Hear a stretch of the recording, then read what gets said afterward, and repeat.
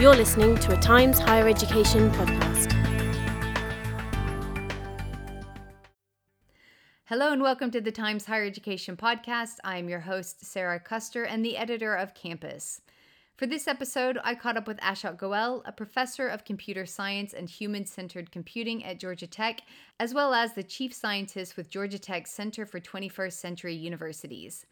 You may have heard the conversation I had with Ashok at the end of last year, talking about the possibilities of artificial intelligence and machine learning for higher education.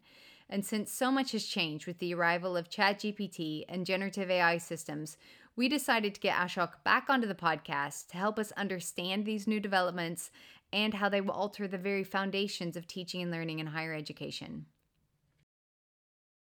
Ashok, welcome back to the Times Higher Education podcast. Nice to see you again. Thank you, Sarah. Good to be here. We spoke last, I believe, in September of 2022, just 2 months before ChatGPT was released on the world, and oh, how young and innocent we were.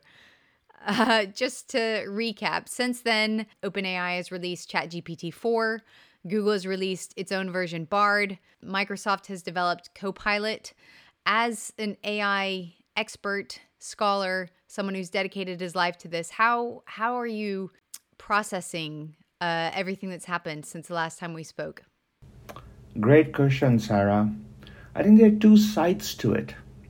One side has to do with the potential uses of generative AI, ChatGPT, and so on, and what an exciting time it is to be in AI for that.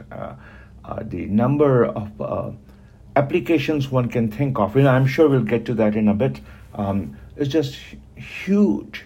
And I read about a new application almost every day. So very, very exciting, thrilling time. On the other side, there is the issue of whether ChatGPT or generative AI are on their way to human-level intelligence. And there's a lot more debate, a lot more discussion. It's an engineering marvel, truly an engineering marvel. Just such a joy to play with it, a pleasure. But it's not entirely clear that it's on the path to human-level intelligence. Say more about that.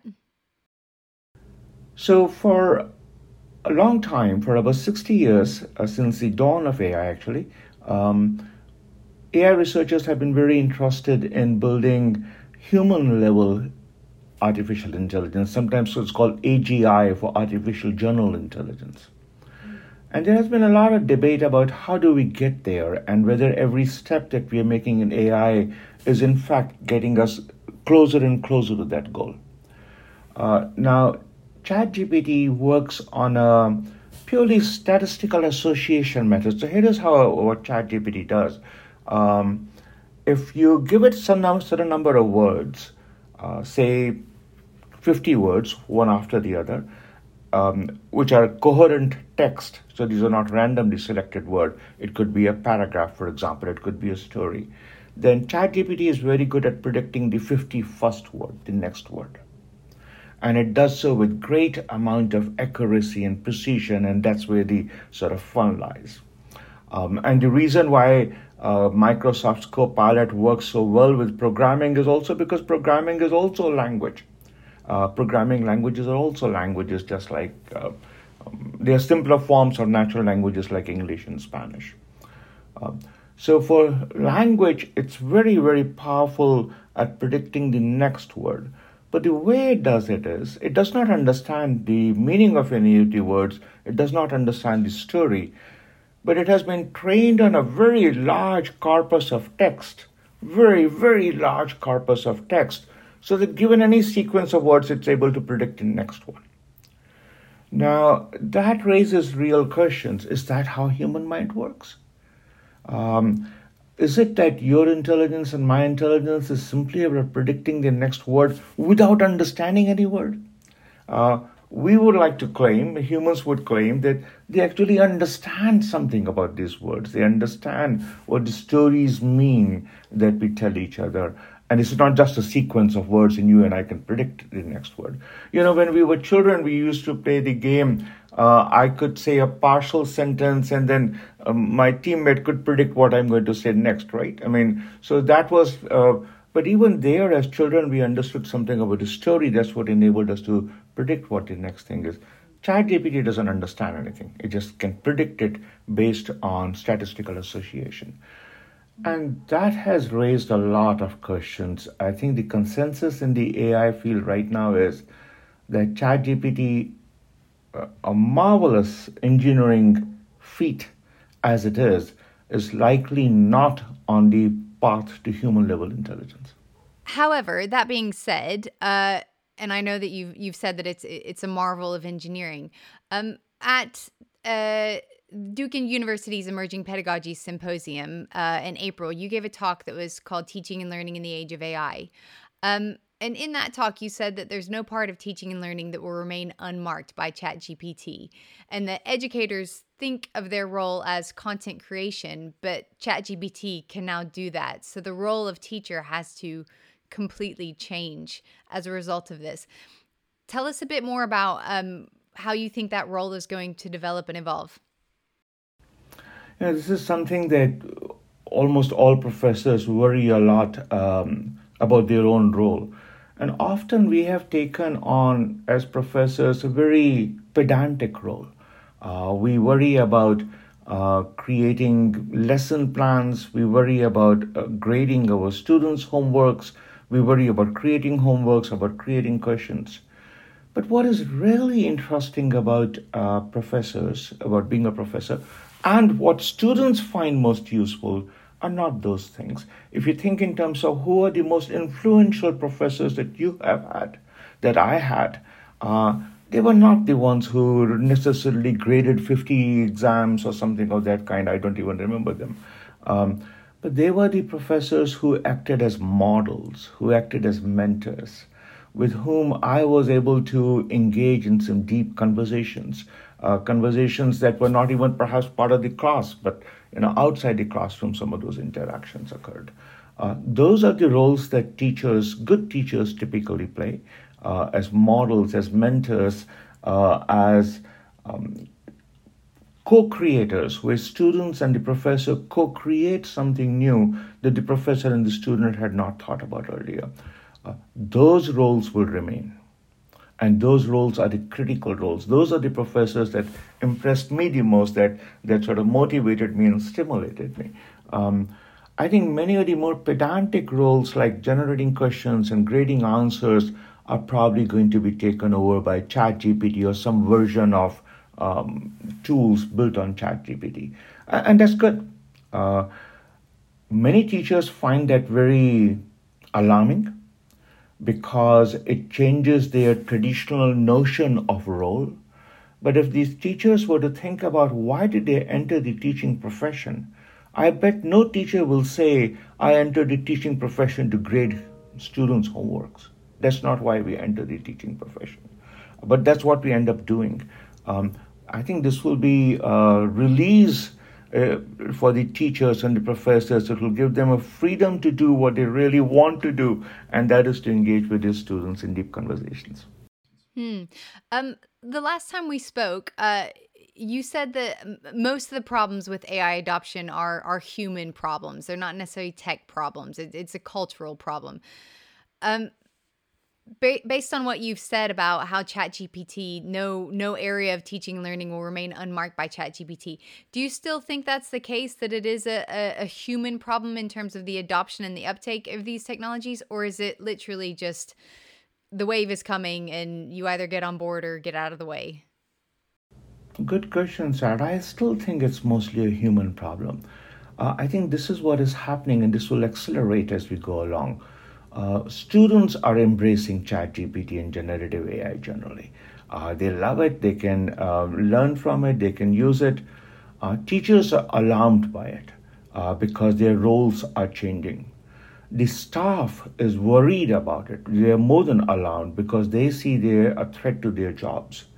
The administrators are in a wait-and-see attitude, as always.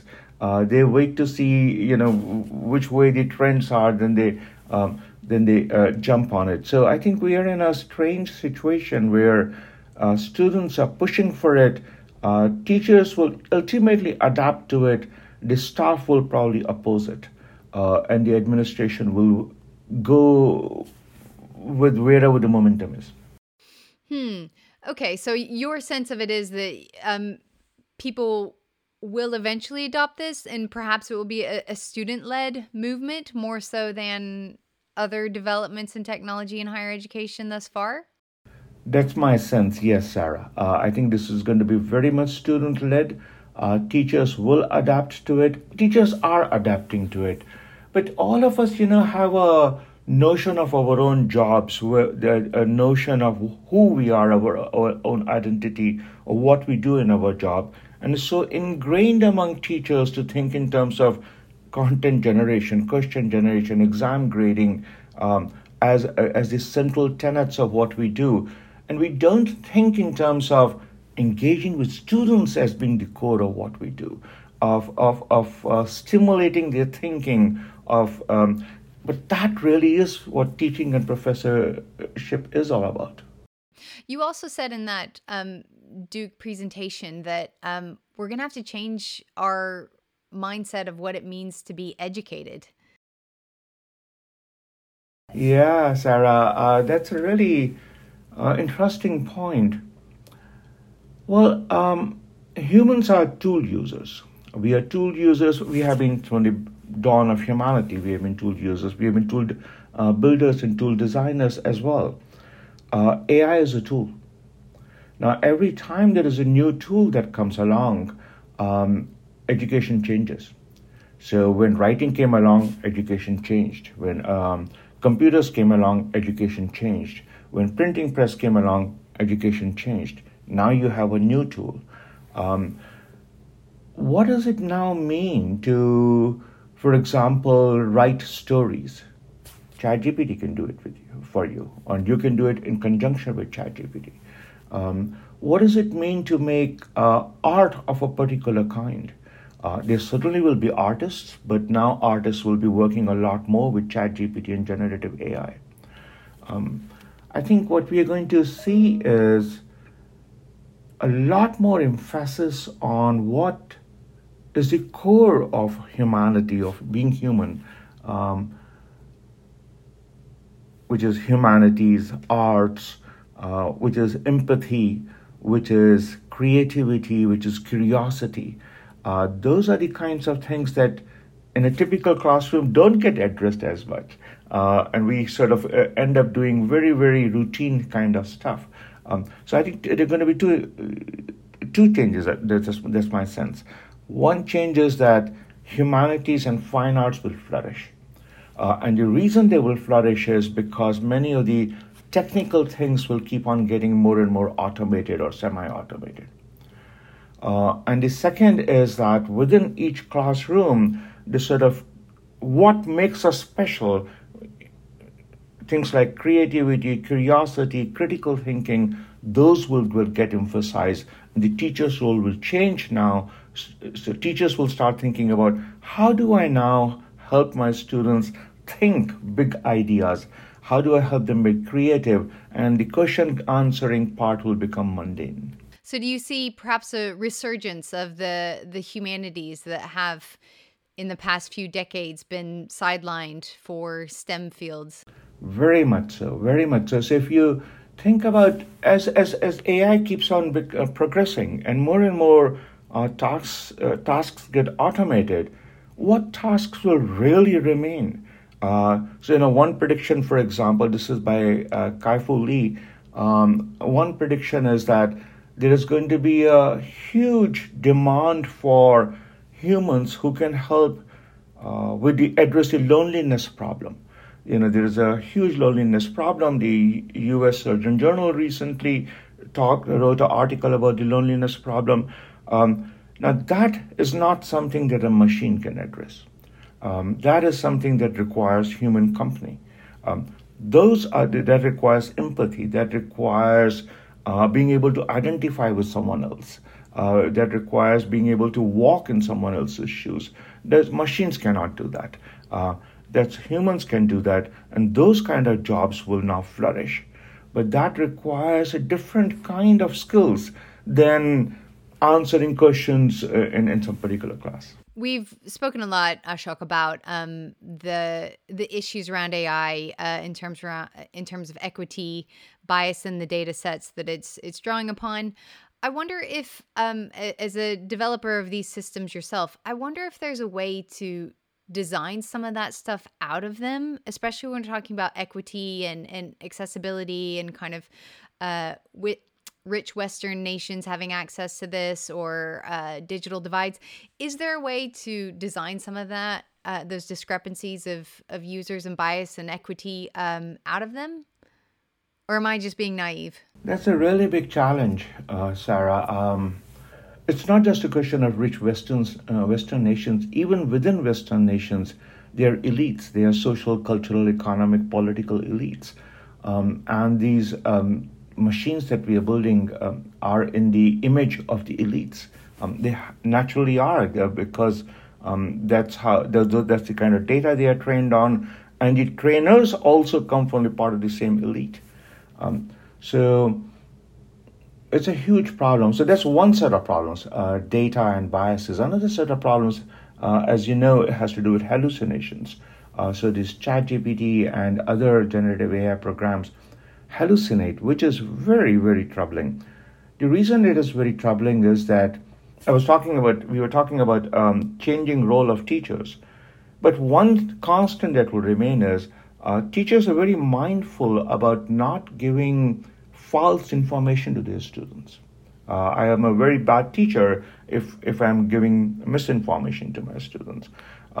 But if I'm using ChatGPT and ChatGPT is hallucinating and giving all kinds of information that is incorrect, then that's a disservice to our students. And that has made a lot of people pause and say, how do we use ChatGPT in such a way that it does not do any hallucinations? There is no simple answer to that question. I understand that Google and Microsoft and so on are working on that problem. In our own lab, we have done a little bit of work on that, and I don't know whether you want to get into that now or later, but I can tell you what. Sure, tell us about it now. So several years back, Sarah, we had built a virtual teaching assistant called Jill Watson. At that time, the problem was that I was teaching this online class, and the online class might be taken by several hundred students, and they might ask several thousand questions on a discussion forum over the semester, and I didn't have the time to answer several thousand questions. I was an AI researcher. This was a class in AI, so why not build an AI assistant that could automatically answer those questions? And Jill Watson, in fact, did answer automatically a good fraction of those questions. But now that ChatGPT has come along, it occurred to us that we could use ChatGPT as the backend to increase the power of Jill Watson. So Jill Watson can now become more conversational, its accuracy and precision can improve, and that's what we did. And in fact, Jill Watson is now much more powerful thanks to ChatGPT in the backend. But it was the same problem for us, hallucinations. In fact, when we tried Jill Watson based on ChatGPT, what we found was that ChatGPT often gave incorrect answers. So in one experiment, we asked it, what is Vera, V-E-R-A? And Vera for us meant the name of an AI system, and it went, ChatGPT went into Vera Elo and so on, into the plants Vera Elo. And so that was very, very disturbing. So what we thought then was that instead of thinking about ChatGPT helping Jill Watson, let's think in the other direction also, Jill Watson helping ChatGPT. So that the synergy of the two helps not only Jill Watson become more accurate, but also ChatGPT give fewer hallucinations. So this is what we did. As a question comes in, Jill Watson at the front end initially says that the answer is likely to be found in these documents. So it's able to say, instead of all the potential documents, it can identify where the answer is likely to be found. Then it hands over both the question and the documents to ChatGPT. ChatGPT finds the answer and Jill Watson returns it. Now, actually, on the post-processing side, also, Jill Watson tries to verify whether the answer ChatGPT is giving is an answer based on the documents that Jill Watson has suggested to it. And we have found that this helps reduce the hallucinations enormously. It does not reduce it to zero, but it's both the frequency and the seriousness of hallucinations drops a lot. So this turned out to be a really interesting experiment. We have introduced this Jill Watson based on ChatGPT in 3 classes this semester at Georgia Tech. It's being taken by about 500 students. And it's a really interesting experiment because these are computer science students. So the moment we say there's Jill Watson running in this class, they immediately try to break it. For them, it becomes a challenge and they try to hack it. So it's a really good stress test. And it seems to be working quite well so far. That's fascinating. I've heard you describe the Jill Watson ChatGPT partnership before, and I think it's absolutely fascinating that you're using 2 AI systems to work together. Many of the leaders in the private sector, Google, Intel, OpenAI itself, have kind of left the heavy lifting of establishing ethics or ethical use of AI squarely on the doorstep of higher education. You guys have clearly found a way to do that in a very small way using Jill Watson to kind of check the homework of ChatGPT. Is higher education up for the task, though, in terms of being the neighborhood watch or I don't want to go as far as say police, but to put in those buffers to make sure that not only is AI being used in an ethical way and that those biases are being checked, but that also any future iterations of it will be done in an ethical way. Is that even fair? Is that even possible for higher education to do that? That's a really important question. My first inclination is to say no, there is nothing in higher education which acts as that kind of verification or validation method. There is no agency, there are no set of norms. There are values, but no norms or standards. And so that's a big problem. One of the results is likely to be that AI will force higher education to start thinking in these directions. It hasn't had, for professors, we have that particular kind of mechanism. So my home institution, for example, has about 1,200 professors, and there are mechanisms where if a professor does something unethical, then there are faculty senates and so on, faculty committees which can check whether a professor is behaving properly or not. But there is, insofar as I know, no mechanism or authority or norms and standards to check for AI's ethics. But I think that's going to come. This is going to come for another reason too, Sarah. AI is now permeating not just the classroom in higher education, but is permeating almost every activity in higher education. So college admissions, AI is beginning to help. Student aid, AI is beginning to help. Housing, food, and almost all the aspects of it that one can imagine, AI is beginning to penetrate that. That's good, but it also raises the same kind of ethical questions there too. Will AI, for example, do admissions or assistant admissions in a fair way? Or will it in fact act as another filter which is biased in a different way? So the questions of bias and fairness that you were raising earlier are now going to scale up because it's not just going to be in the classroom, it's going to be in every sector of higher education. So the plus side is that I think within 5 years, you will see the dawn of the first AI-powered universities. By AI-powered universities, I mean where every single activity, process, office, position, job is AI-enabled, AI-augmented. And that's happening, and you'll see within 5 years, this is going to become a major movement.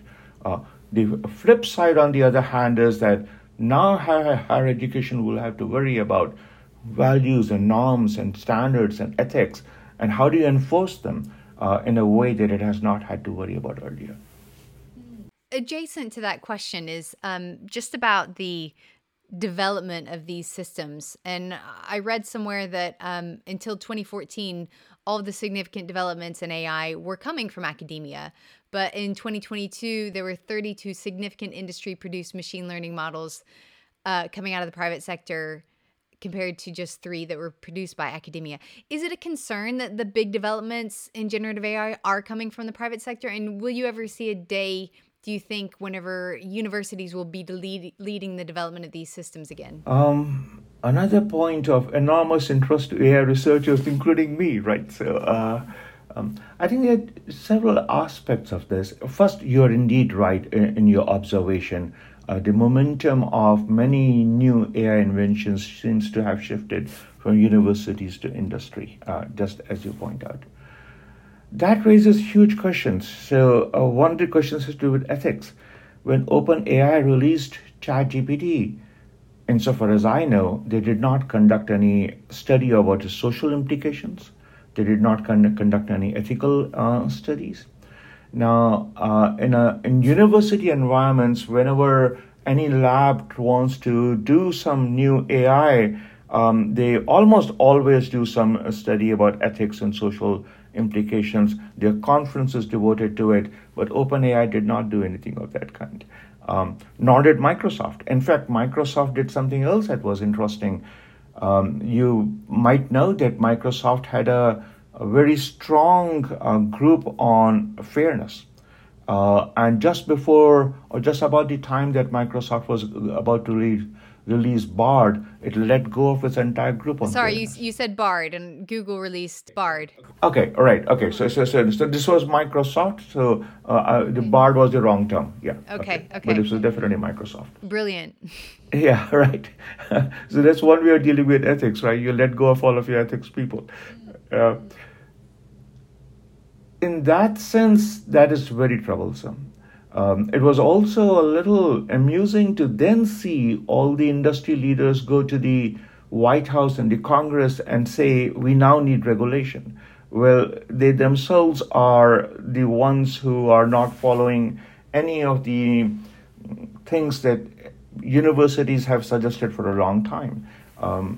And even there, they want regulation for future developments, but they don't want the current technologies to be regulated in any particular manner. So that can also be viewed as, I don't want future competition, but don't regulate me, regulate anyone else who might come with a better model. So there are many, many issues to be sorted out. The good part of this is that I think finally our political leadership in the United States, in Europe, across the world, in China, for example, is beginning to pay serious attention to these things. And that's certainly an area where universities can feed in on the policy level in developing AI policies and hopefully creating ethical systems and environments in which these systems will be developed. Great point. I think that's what's likely to happen. Eventually, when these guidelines are created or agencies are created, their academia will have an influence once again. Another development since the last time we spoke is Georgia Tech's overall hardcore commitment doubling down on lifetime learning. And I know that you've been a big part of that, and your adult learning and online education lab that you head up is a big part of that. Tell me about how AI is going to feed into lifetime learning at Georgia Tech. Well, first of all, I can share this information now with you and with your audience. Georgia Tech has started a division of lifetime learning, and that division is likely to become a college sometime soon, which is a major thing for Georgia Tech because the last time we started a college was 30 years back. So, we don't start colleges every year. In order to be able to do lifetime learning, say from 18 to 80 years old, there is just no way that, given the number of people we are talking about, and given that these are all people who may have jobs, who may have families, they're not going to leave their home and workplaces to come to Georgia Tech. we will have to take education to them instead of they coming to places of education. So this is going to be very different from the typical 18 to 22-year-old model where people leave their home and for 4 or 5 years they come and do some place of education. Now, how do you take education to people where they work and live at very large scales? Now, you're not going to, Georgia Tech or any other university, certainly not going to double the number of faculty or anything of that kind because there are no economic resources for that. So AI must be part of the solution. There is just no way around it. The only way to do that, to appeal to a much larger segment of the population with the same size of faculty, is to augment the faculty with AI, so that faculty with its existing resources can in fact address the needs of this large segment. And I think this is going to be a movement across all universities. Georgia Tech is just one example of that. Exciting stuff. I want to prod you a bit more to tell us what's coming. You've said in 5 years' time you'll expect to see the AI university. You've mentioned interactive books elsewhere, books that you can ask a question of. You say that's going to be here by the autumn.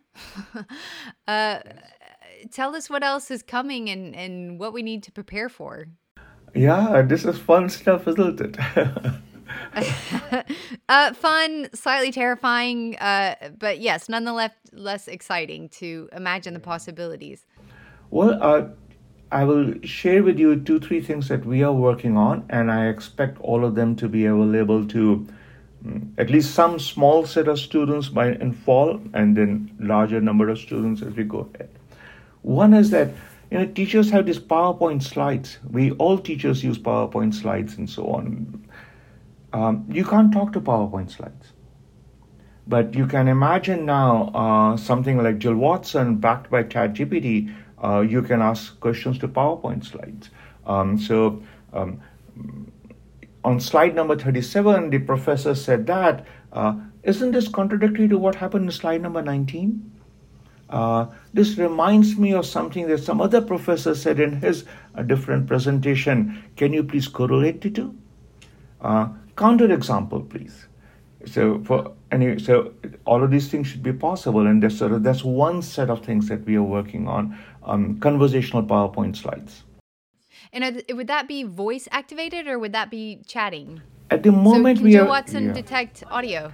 At the moment, we are focusing on text, but by the end of the year, we want to go to voice and multimodal facility. Because you should be able to talk to them, literally talk to them in speech rather than in text.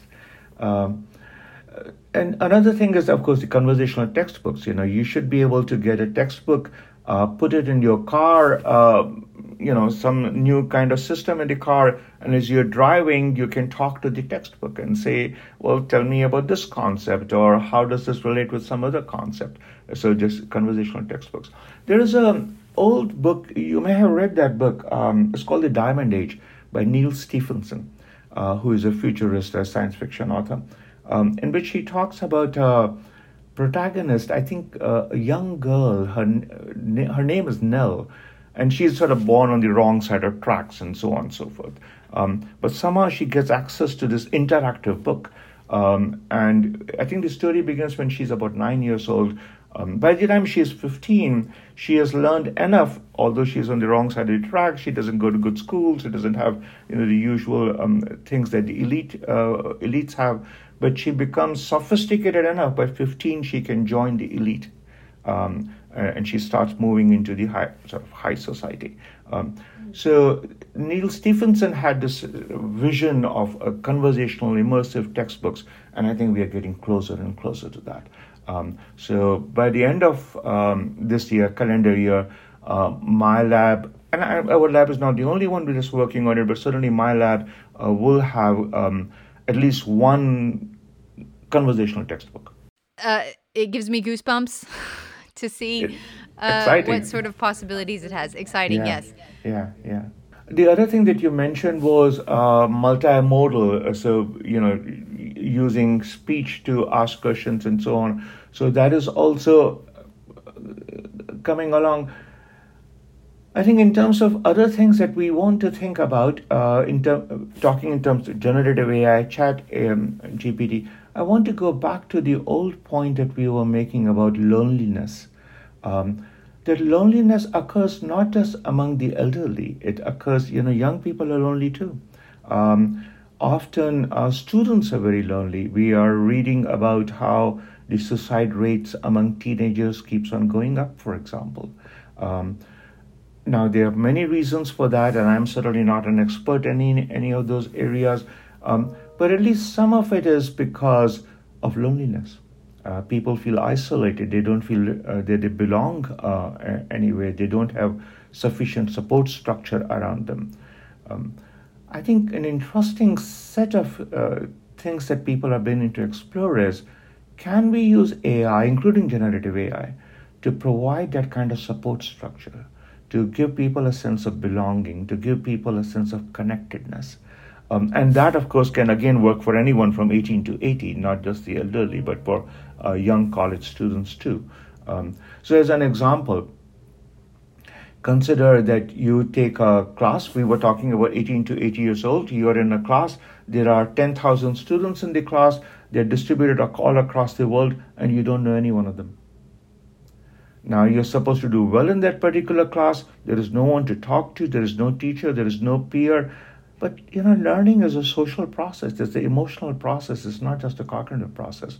I think teachers sometimes make the mistake. This goes back to the role of teachers. Teachers always often think of learning as a purely cognitive process. They emphasize, these lesson plans and quizzes and so on and so forth. They forget sometimes that learning is really is emotional and a social process. If the students are feeling connected emotionally, that's all a teacher needs to do. The student will then do most of the learning on his or her own. But often that emotional connection is not there.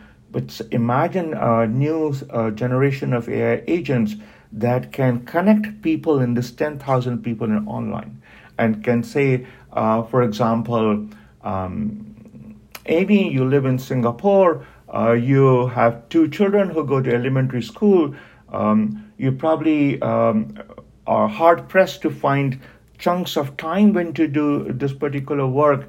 And there is John who lives in Chicago, and he also has two children who go to elementary school. Maybe you can connect with each other. Wow. It kind of does the networking for you. It does the networking for you. So based on what kind of messages you post, what kind of needs you have, what kind of personalities you may have. And I think that can be very, very powerful. That's one of the things where AI is going to start making more and more of an influence as a social, motivational, emotional agent, not just as a cognitive tool. Ashok, will you come back on the podcast in like 6 months' time? Oh, I'll be happy to. Help us Thank you think for about having all this stuff and tell us more. I have a feeling it's going to be a totally different world by then as well. Yes, things are changing very rapidly. Thank you so much for your time. It's been wonderful catching up with you. Thank you, Sarah. Bye-bye.